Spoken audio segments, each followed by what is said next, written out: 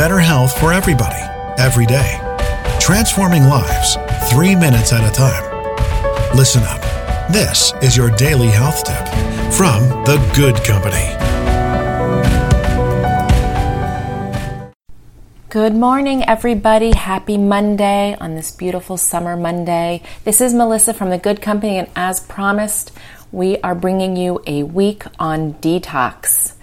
So I'm going to dive right in. Our bodies are exposed to millions of chemicals considered toxins every day. And these toxins have the ability to disrupt our essential biological structures that we need for our body to function properly.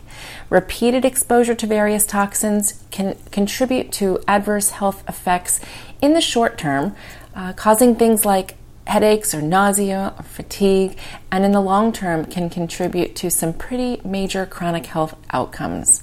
And detox is essential for ridding the body of toxins and preventing their health-robbing effects. Although the cells do have the ability to detoxify toxins, the most important organ for detox is the liver, which is known as the body's filter and purification system. So our body has a built-in detox process, which is simply by having a liver. We can make sure that our liver is optimized. We will get into that. But I want to debunk quickly the myth of the 3-day detox or the 21-day detox, something that purports to leave your body squeaky clean. Many of the toxins that we take in, especially heavy metals, are very hard to remove. For instance, cadmium, which is known to lodge in our bones. Very hard to get that out, and it must be done very slowly and often with medical guidance. Because when we mobilize toxins, when we get them out of the bone and into our system to be eliminated, if we're not taking special care that we're eliminating those, usually through defecation, and usually with something called a binder, which will grab onto that cadmium and flush it through your system, it will cause something called retoxification as it settles somewhere else, often causing a host of new problems. So let's start here. We're going to make sure that we are not taking those toxins in the first place. We did a whole week talking about safer care products. We did a whole week talking about making sure we were drinking clean water. We know that our diet should be based on whole foods, nothing in a bag or a box, no preservatives, no processed foods. We don't need junk food. We certainly don't need things like diet sodas, which contain neurotoxins. So clean up our diet this week, everybody. It's summer. We have no excuse not to be eating the very freshest organic fruits and vegetables. Second, we should take a look at body fat stores. A lot of our toxins can be stored in our fat.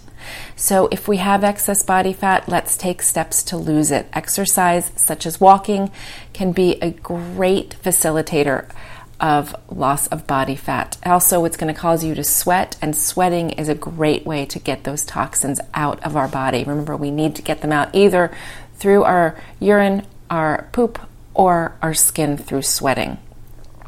So if you need a refresher, go back to the week of April 30th. We talked about ways to get more movement into our life.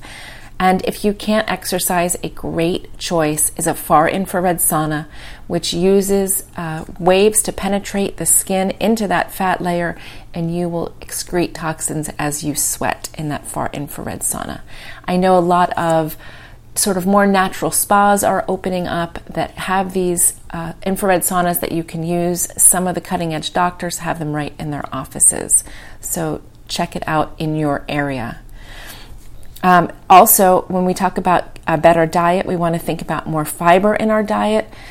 Fiber helps the body move the waste through your intestines and out of your body. If you are not pooping at least once a day, guys, we need to get more fiber into our diets. If you have a problem with that, you can always try a fiber supplement. So making sure we're excreting through poop, through sweat, losing body fat, making sure that we're drinking lots of filtered water. I love the Big Berkey water filter. And you can read about that or listen to that back in the week that we did all about water. Keeping our water intake probably between 8 and 12 glasses a day, making sure that our urine is clear. That's how we know we're adequately hydrated. So that's the primer on detox. Remembering that we all live here in this very toxic world and we should be educated about detox methods.